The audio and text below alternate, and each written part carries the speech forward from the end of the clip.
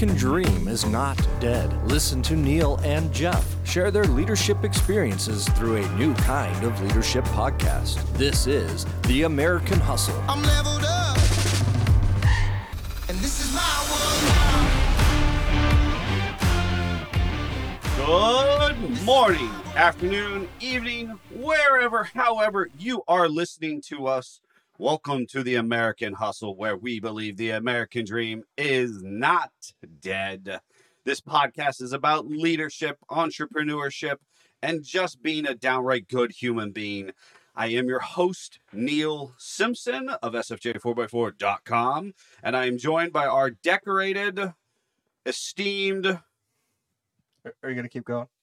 Maybe, maybe not. I don't know. We'll see how it goes. So I'm the producer, Jeff Shermani. And before I say anything else, I just want to point out, you're talking about doing good things and being a better person, and you're wearing a Captain America shirt today. So I am. Good on you on that. Thank you. Yes, and that is for Happy Birthday, America. That's right. We're celebrating the 4th of July. That's right. So, this episode, we're going to be talking about some barriers of effective leadership. As always, at the end of the episode, we'll have a quote of the week. Before we get into that, though, take a moment, subscribe, give us that 5-star rating, ring the bell. Just let us know how we're doing. Do all those things that help spread the message and have that conversation with others about the American Hustle. As we may or may not have said already, episode number 16. That's right. Remarkable. I think we're there. Plus, we did a bunch of beta tests, so it's fascinating to think we're moving right along. 16 is roughly 4 months, Yeah. So we're moving right along on this. And if this is your first time joining us, we thank you for being part of this conversation. It is meant to be an organic conversation, compiling the combined 40 years of experience that Jeffrey and I both have in business, in nonprofit, in organizational leadership, and having natural conversations about concepts of leadership, entrepreneurship, and personal self-development, right? And it's meant to include you, our listener. So we always encourage you, and we'll tell you at the end of the program how you can get involved and how you can weigh in and share your thoughts with us. So make sure you stay tuned for that. And speaking of, over the weekend, we actually got an email from one of our listeners, from Chip, giving another story in reference to our latest episode. So, outstanding. It's really fun. We're going to share some of those in the future. I talked with Chip a little bit about that through email communication, and I honestly think he's going to be one of our guests in the future when we start bringing guests on. Oh, that would be to wonderful. Share some of his military experience in leadership. Sure. And I think it was so interesting because we did have a community event over the weekend where we hosted people for our parent company, SFJ 4x4, and we hosted them for a parade and celebration of 4th of July. And it was fascinating how many people have been reached by our podcasting, which was a nice or a welcomed expression from them.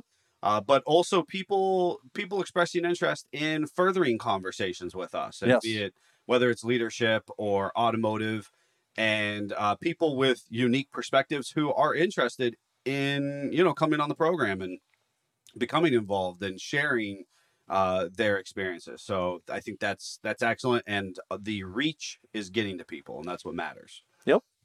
So we're going to be jumping back into barriers to effective leadership, and of course, the first episode of this is number dose in a series of conversations about barriers to effective leadership specifically.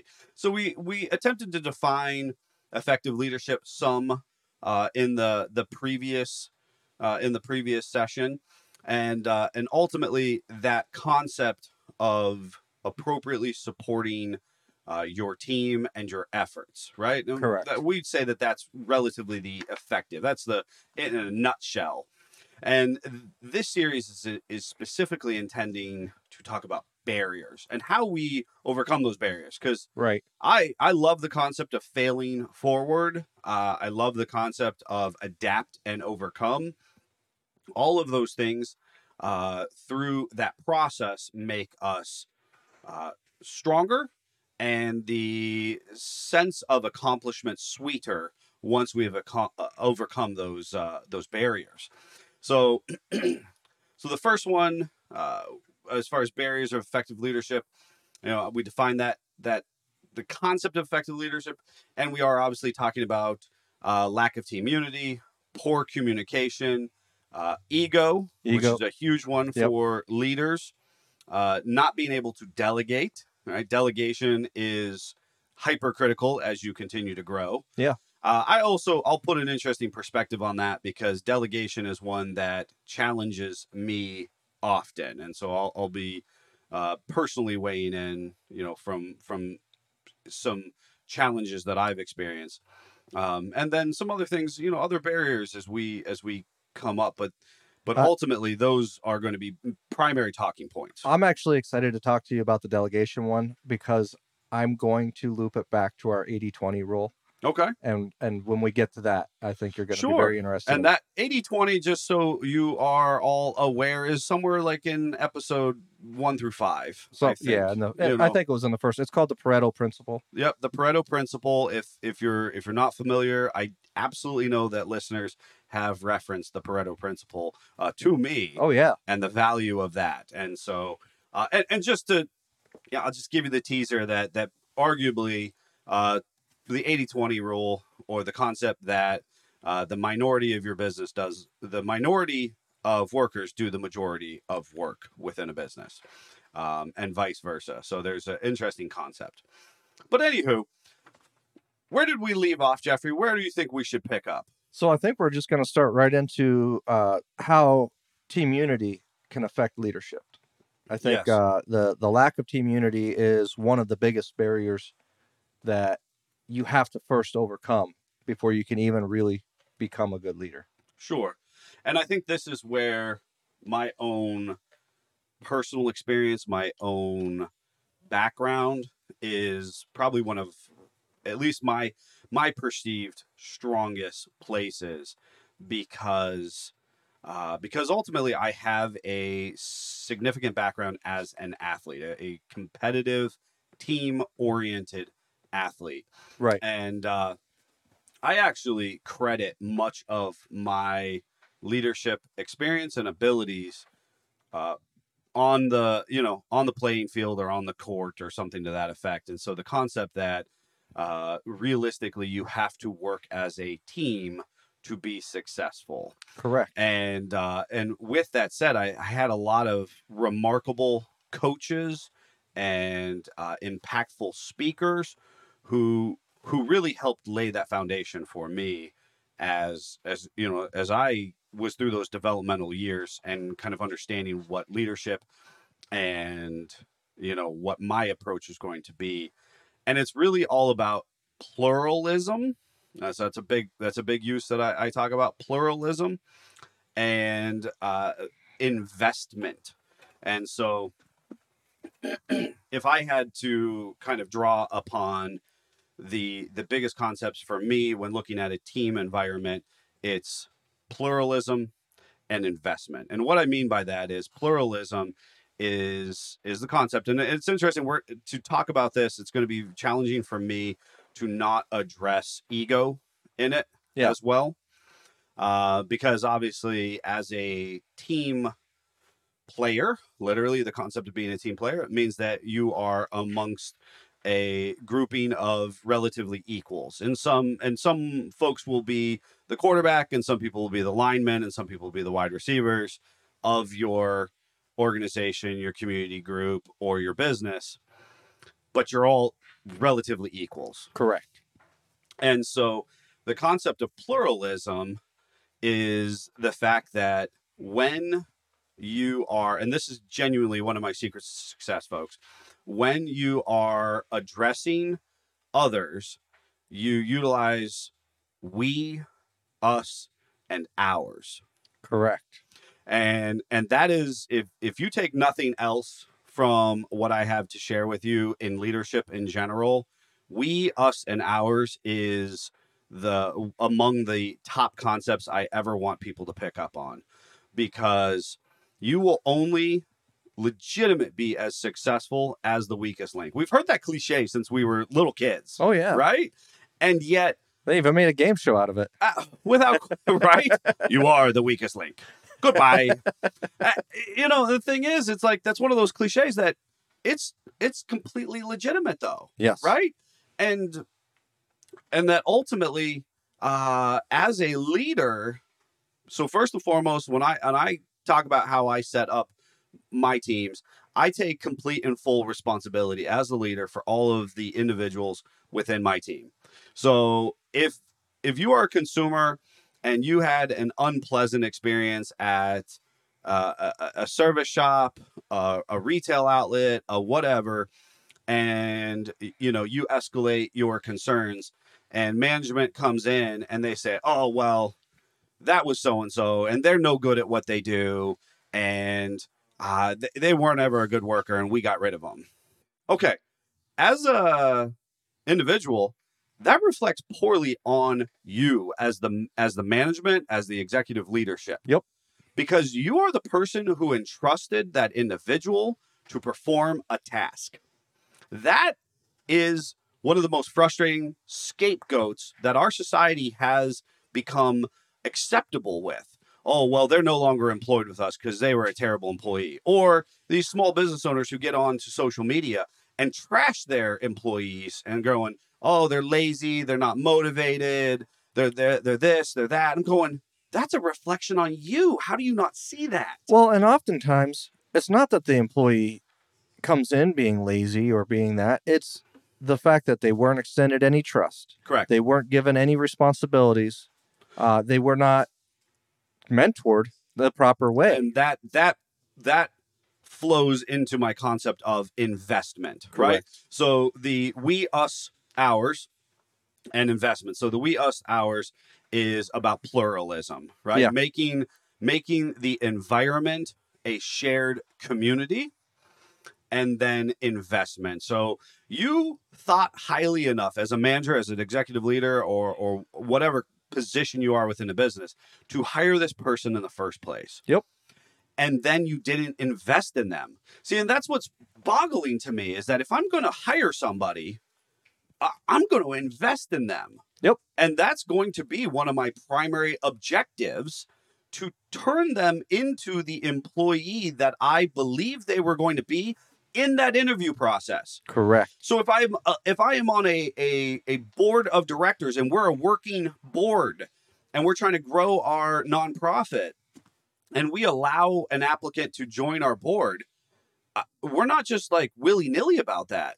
Have some intentionality and go, hey, I see the value of this person, and therefore we're going to invest in them to attempt to get the return that we believed we were getting when we interviewed them, that we hired them, that we accepted their application onto this committee. So I'm going to take it another step further too, because oftentimes as a leader, you're coming into a team that's already there.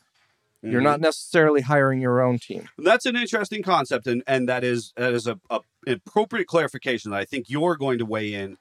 I've built a lot of teams. Correct. You've inherited a number. So I like that. I like that that yin and yang in the perspective. And my point to that is, when you inherit a team, you first have to develop a relationship with all the team members. Yes. But there are things that you have to watch for.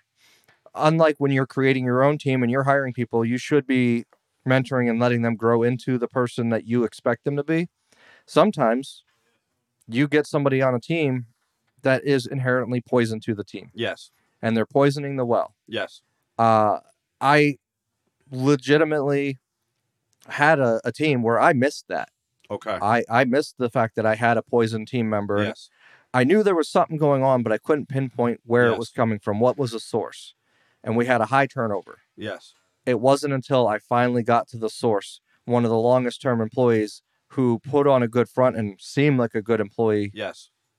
I was able to finally realize, hey, they're actually the one poisoning the well. They're the ones that are spreading all the issues and causing the lack of team unity. And once that poison from the well was removed, they ultimately ended up firing themselves.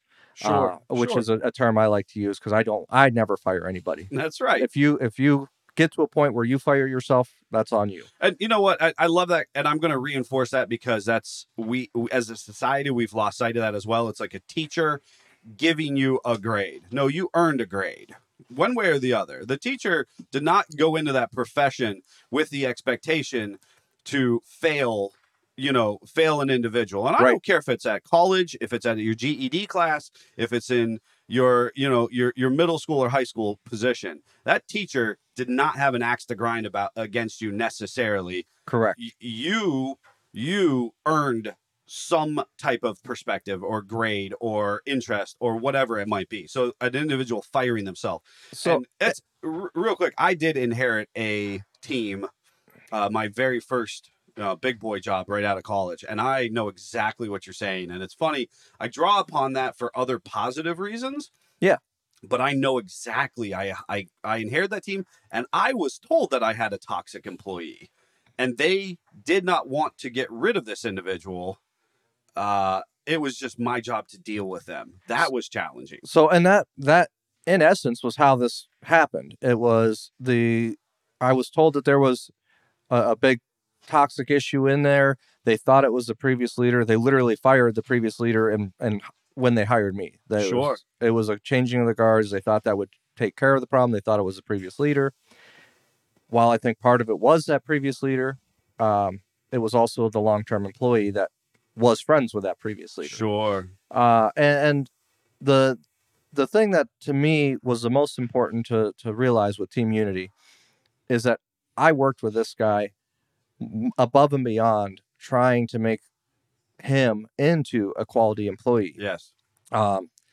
This is the first time in my entire career that I ever had an employee, and I'm gonna explain the scenario, because my blood boiled, but I did not react the way that a manager would react. Okay.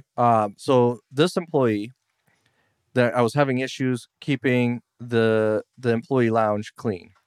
And I kept asking employees, hey, if everybody just chips in and cleans up after themselves, no big deal. Sure. Nothing was happening. It just kept getting worse. So finally, I made a to-do list, and I assigned tasks. I said, hey, on your shift, I need you to do this. I need you to do this. And I need you to do this. And I assigned it out to different people. Yes. I'm talking as simple as, hey, it's your night to clean the microwave. Yep. Wipe down the microwave. That's all I was asking. Wipe down the coffee pot. Make sure there's not grinds in it. Whatever. The next morning, I come in, and it is so much worse. The employee, I specifically asked them to clean up the microwave for that night. That was their only task. They literally purposely boiled over SpaghettiOs or Chef Boyardee or whatever, and just plastered the microwave with the red tomato sauce. Oh my goodness. Toxicity. So now my blood's boiling, and I'm like, nope, we just gotta breathe through this. I wait till the employee comes in for his shift, and when he came in, I approached him, said, hey, let's go have a conversation. Tell me what happened with the microwave. And this was at a badged facility. The employee held up his badge and said, does this say janitor on it?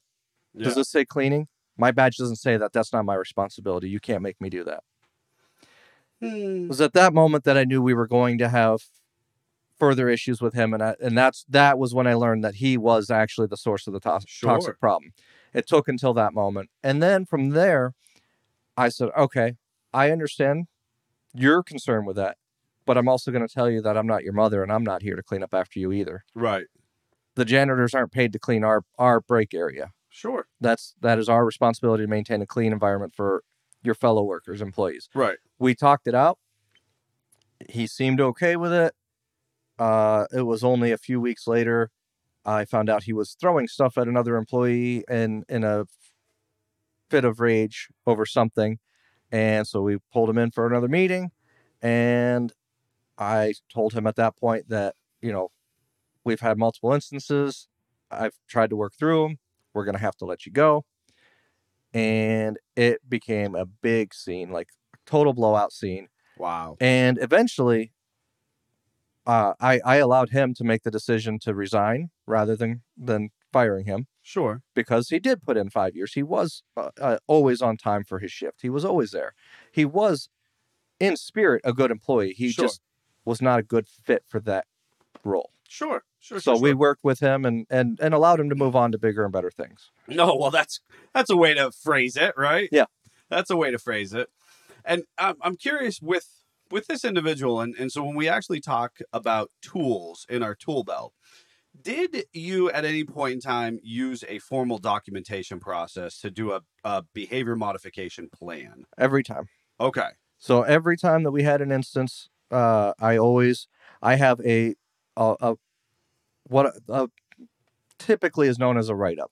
I will do the first paragraph describing the company policy, the second paragraph describing how the policy was broken, Right.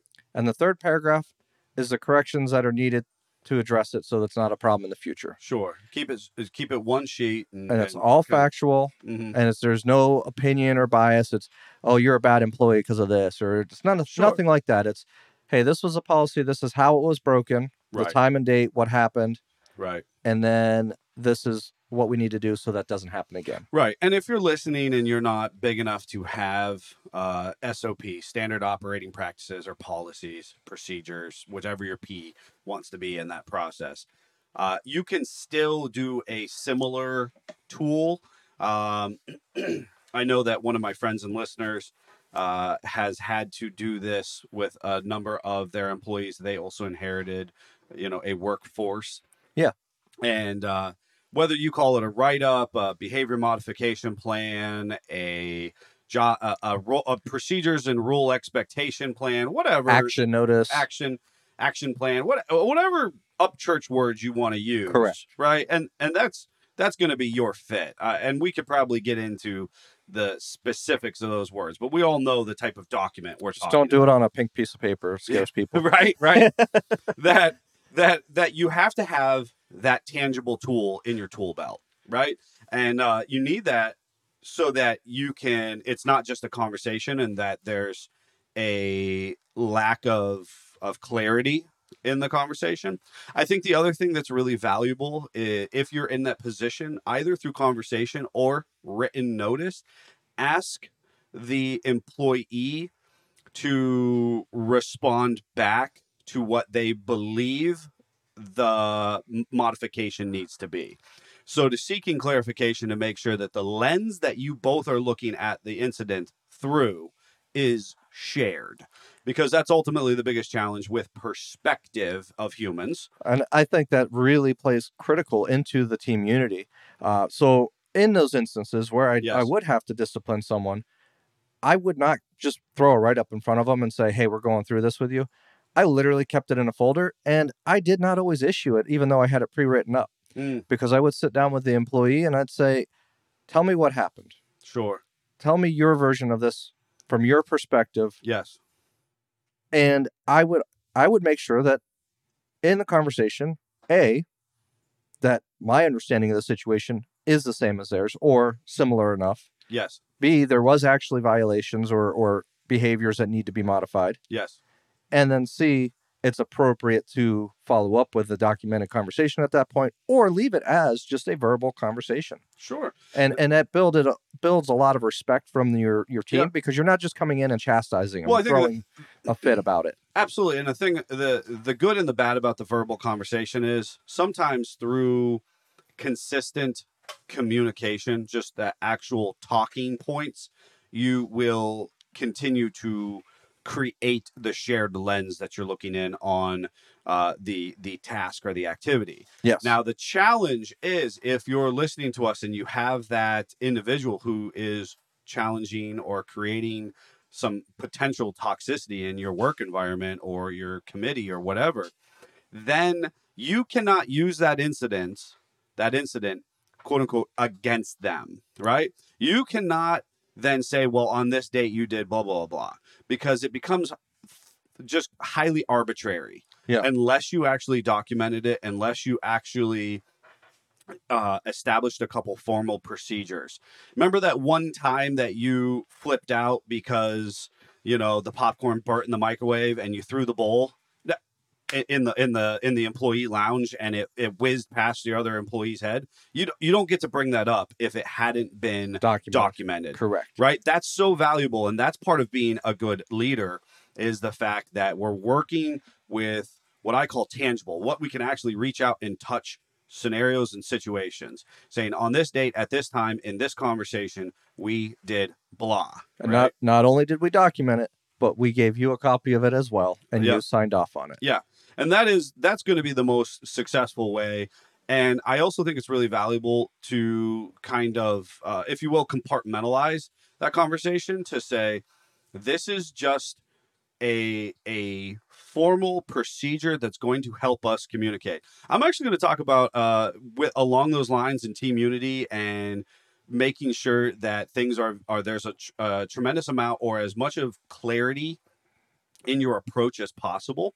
And I'm just going to quickly say that's tying right into poor communication being another barrier. Well, so and I think that's kind of crossing. I think we're naturally crossing. Correct. Because this next scenario is a highly personal one. It's actually about how we operated in our early years, our startup of our parent company, and it's going to go from team unity and tying into poor communication, because in our approach as automotive enthusiasts, oftentimes individuals are trading parts or buying and selling parts.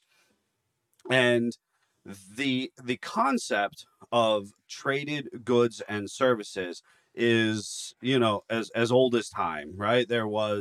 Before there was actual, exchange of money, there was, exchange of goods and services. And so oftentimes I hear startup businesses wanting to get into, a landscaper will trade off, doing this yard for the installation of the plumber's yard for the plumber putting a toilet in. Yep. So in my own specific situation, and I'll talk about how to do that right, and we'll start at a very grassroots or organic level, and then we'll move to the bigger conversation. In our own situation, one of my best friends and cohorts in the automotive business, we would oftentimes trade parts back and forth. And then we got to the point where there was time involved, labor of disassembly of parts or vehicle, or use of a tool or a trailer or some type of tangible good that one of the parties owned. Right. And so along that process, when we're talking about, I have some goods and you have some goods. Yeah. And we could use those to advance each other. Yep. So long as, again, we're using pluralistic conversation, we, right?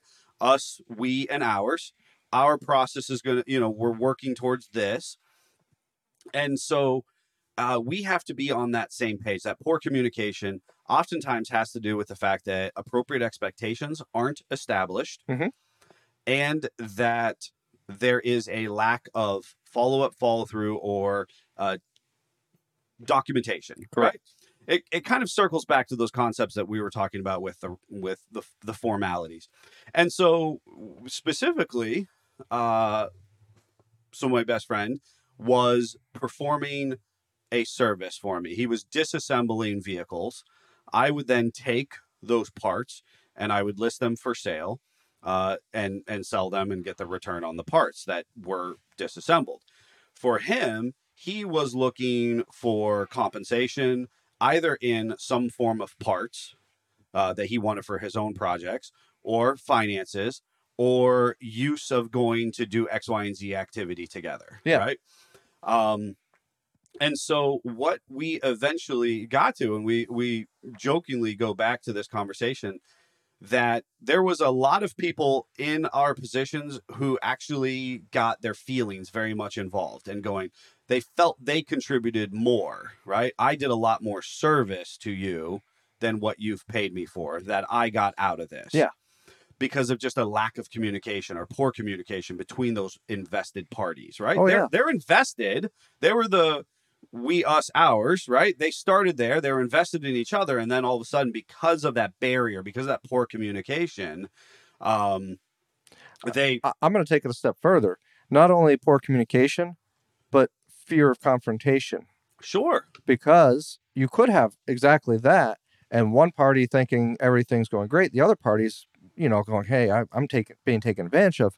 But if they don't speak up, that's part of that communication. Correct. But it's also on the leader. If you're dealing with a team, the leader needs to be able to sit down and have those conversations to make sure that you do have to kind of look into your crystal ball and attempt to identify those scenarios. Yeah. To attempt to get ahead of them. Correct. Right. That's what podcasts like this and conversations like these will benefit people to try and get ahead of these situations. Yeah. Right. Because again, there's a lot of people who are going into these relationships thinking that everything is copacetic. Correct. Right? Because again, the perspective we're bringing. Meanwhile, the other individual, and I know plenty of these people who their feelings are hurt because, well, I gave more to this relationship than this person returned. That could be in a spousal situation, but that can also be in a work-related absolutely relationship. For us, it came down to the fact that we would set expectation to say, if I'm going to give you 3 hours of my time, it's going to be worth $60. Yeah. Right? But I want blah part from you that's worth $100. Yep. Right? And so we actually got to the point where that individual would do their, say their 3 hours, to oversimplify the scenario. They would do their 3 hours. I would hand them $60, and then they would basically hand that right back to me, and I would hand them the part. Yep. And potentially, hey, you got 2 more hours of do this job, and we're settled up. Yeah. Or it's much better than the horse trading and assuming that everything's good. Sure. Or they would hand me another $20, right? Yep. And so at that point in time, we have this physical exchange that concretes this relationship, right? Yeah. That's a formality. And so when it comes to the write-ups or the tools within your workplace or your committee or organization, those tools are exactly that. They just solidify, they just concrete the nature of a healthy relationship. Yeah. They're not meant, and that's the problem. I remember the first time I got written up by a big corporation, and my feelings were hurt. And HR, God love you if you're working for HR and you're listening to us, but HR, in my joking opinion, doesn't have feelings. No. They're just working through policies and procedures that the company has established. Correct. Right? And if you as an employee don't like those policies and procedures, then you work within the confines of your best of your abilities to change those things at the upper level of your business, right? But you don't undermine them. You don't sow seeds of toxicity. I feel the same way about if you're working within a township or a town or a city zoning ordinance, that it is your privilege to be in that space. So if you got hired in at X, Y, and Z corporate entity, or you built your business in blah township, then you have the responsibility to say, I accept this position. Yep. And if I don't like what's happening, then I have to work within the confines of that company or that community to create change. Yes. Right? So I remember getting written up, and I remember my feelings getting hurt. For HR, they were just doing their job. They're going, Neil, you were the one who used inappropriate language in a brief conversation with HR. I didn't even remember being curt in my process. I authentically didn't. Right. But they had documentation and they had this and that. And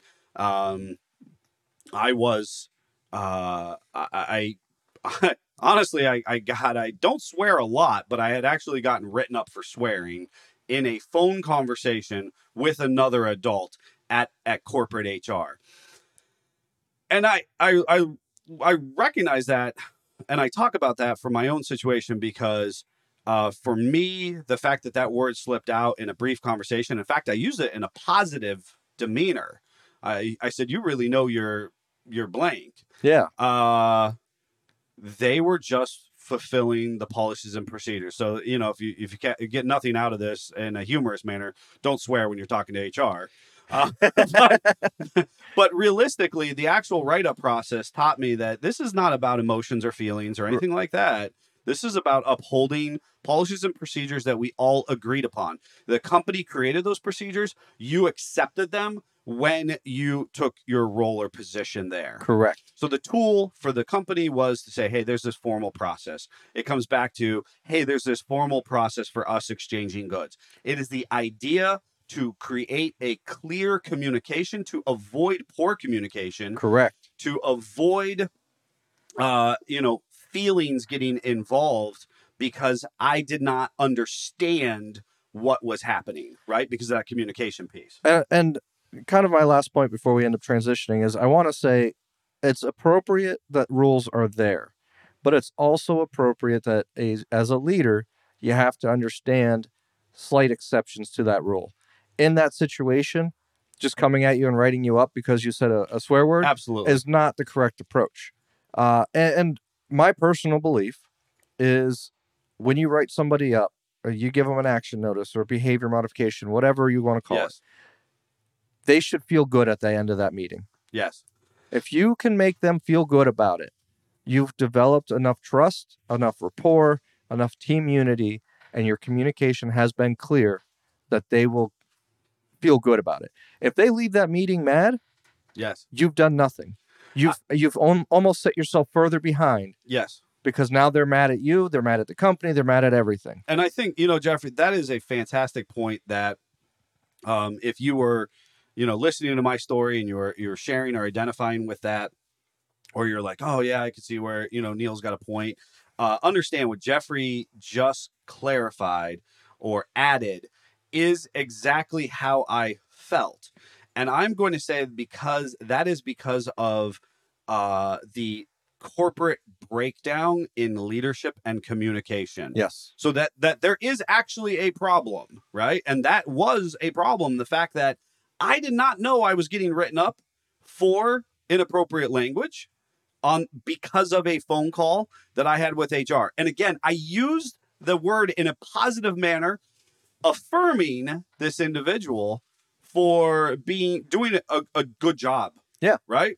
And so the challenge was that one day I basically got a phone call and it was like, hey, we need you to come down to corporate. We were kind of satellited at the time. We need you to come down to corporate.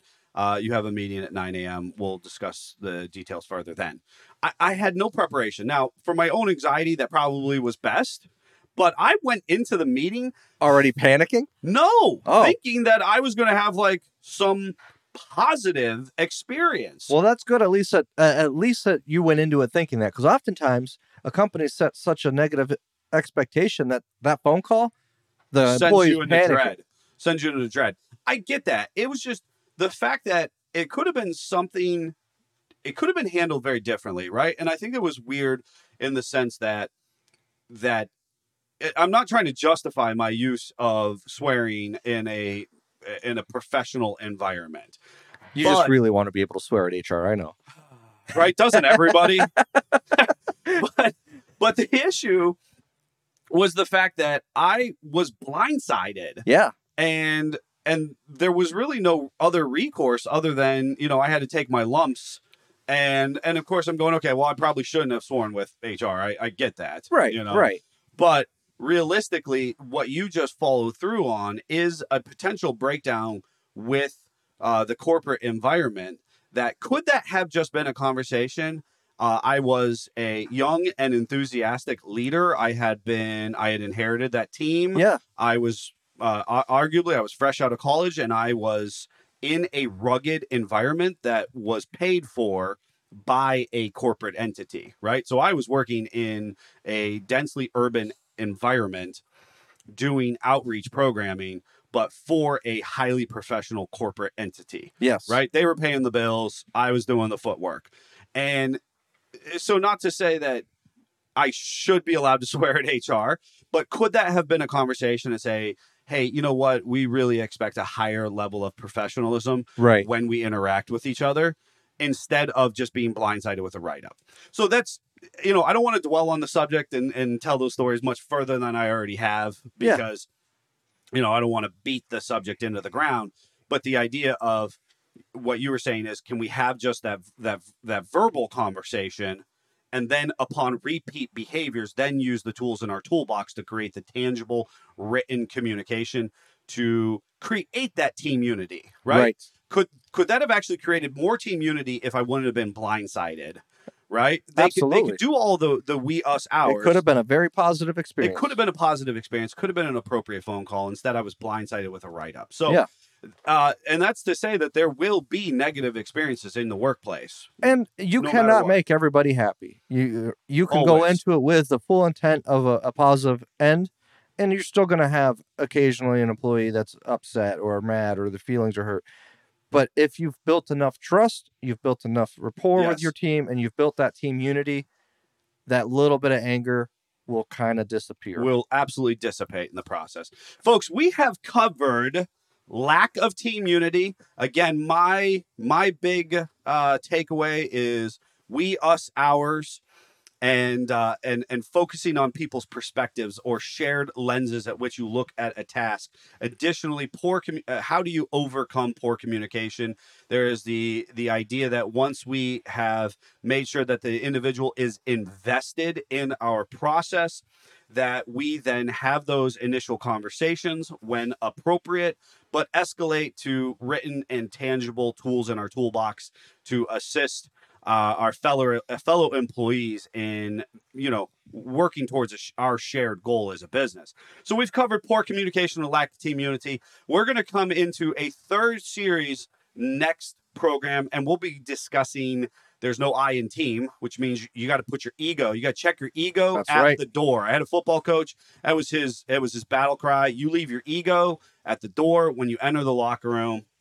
And then we will get into that delegation, which is going to share a lot of talking points with ego, I believe. Oh yeah, absolutely. So, but we don't want to keep this going any further because I really love the quote of the week. If you did not know, this is one of those pieces that Jeffrey on the production side finds a quote that is thought-provoking, sometimes related to our subject or oftentimes related to the subject at hand. And I make sure not to look at it. Though it is on my production notes. He does a good job. But I make sure not to look at it so that I am experiencing it with you, the listener, at the same time. All right. We're going to transition.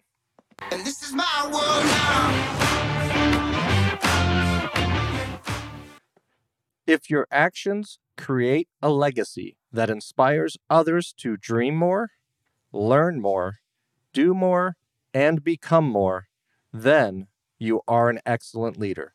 And that's Dolly Parton. I love Dolly. Right? She has done so much to push bounds, to break barriers, and absolutely leave a legacy while doing it, right? So absolutely. The idea, to circle back to what you were saying, like rules being meant to be bent or broken, right? And you and I are two peas in a pod when it comes to, yes, I understand there are rules. And yes, I know it's okay to break them. Yes, I know that I want to push them to the very uncomfortable edge, right? And so we recognize that.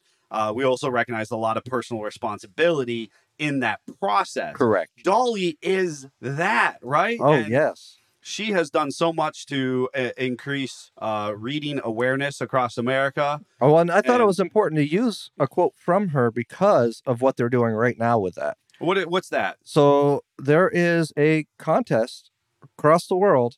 7 books are going to have a special bookmark in it when they get shipped out. Huh. So for those kids... Like Willy Wonka and the Golden Ticket. Exactly it. Yeah. They're going to get a chance to meet with Dolly, I think virtually, but I mean, there's all these different things to it. If you get that lucky bookmark, there's, if I read it correctly, or remember correctly, it was 7 bookmarks that are going to be hidden in the books that she ships out every month. How cool. So, how cool. Yeah. And I know that those are actually free books. They are free. That's really important to know. Willy Wonka, you had to go buy the chocolate bar. Correct. Right? Dolly just wants to give you books. She wants to encourage reading, learning, growth. She is encouraging you to become a better leader. Yes, and I'll read it again just because I want it to sink in, and it's a great quote. If your actions create a legacy that inspires others to dream more, learn more, do more, and become more, then you are an excellent leader. That is super cool and really does help conceptualize, positive leadership expectations. Well, and it talks specifically about your behaviors as a person Yes. and not your role. Yes.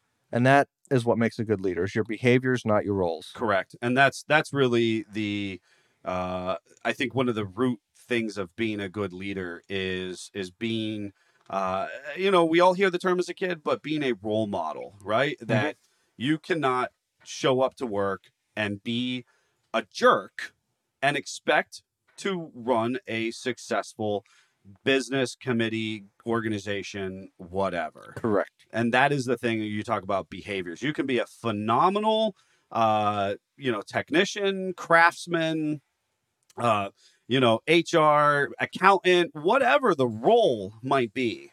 But if your behavior is unbecoming, then you will only create an unbecoming environment. Correct. I love it.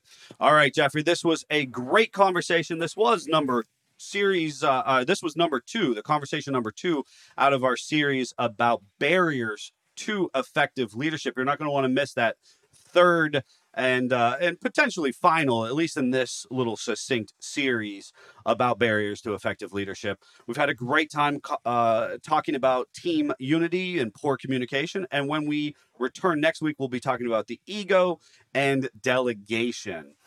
As I had mentioned earlier, we want you to be part of this conversation. You can email Jeff at jeffc@sfj4x4.com. That's Jeff C at sfj4x4.com. Or you can hit us up on our text-only number, 440-855-2100. Let us know how we're doing and what you thought about the topic at hand. If you have an idea or conversation that you think would be beneficial in the future, we want to know about it. We're here to talk about it, unpack it a little bit, digest it, and share it back with you in a way that utilizes our wealth of experience. I've had a great time with you all. I hope that you join us again. Again, tell your friends, tell your neighbor, get out there and get hungry. And stay hungry. And this is my world. The American dream is not dead. We want to help you along the way. With over 40 years of combined leadership experience, we want to help you succeed. Share your stories, ask us questions, and believe in the American dream. Through heart and hustle, we will show you the path of success and hopefully have a little fun along the way. You can email us at jeffc@sfj4x4.com or text us at 440-855-2100. Until next time, lead with your heart and keep hustling.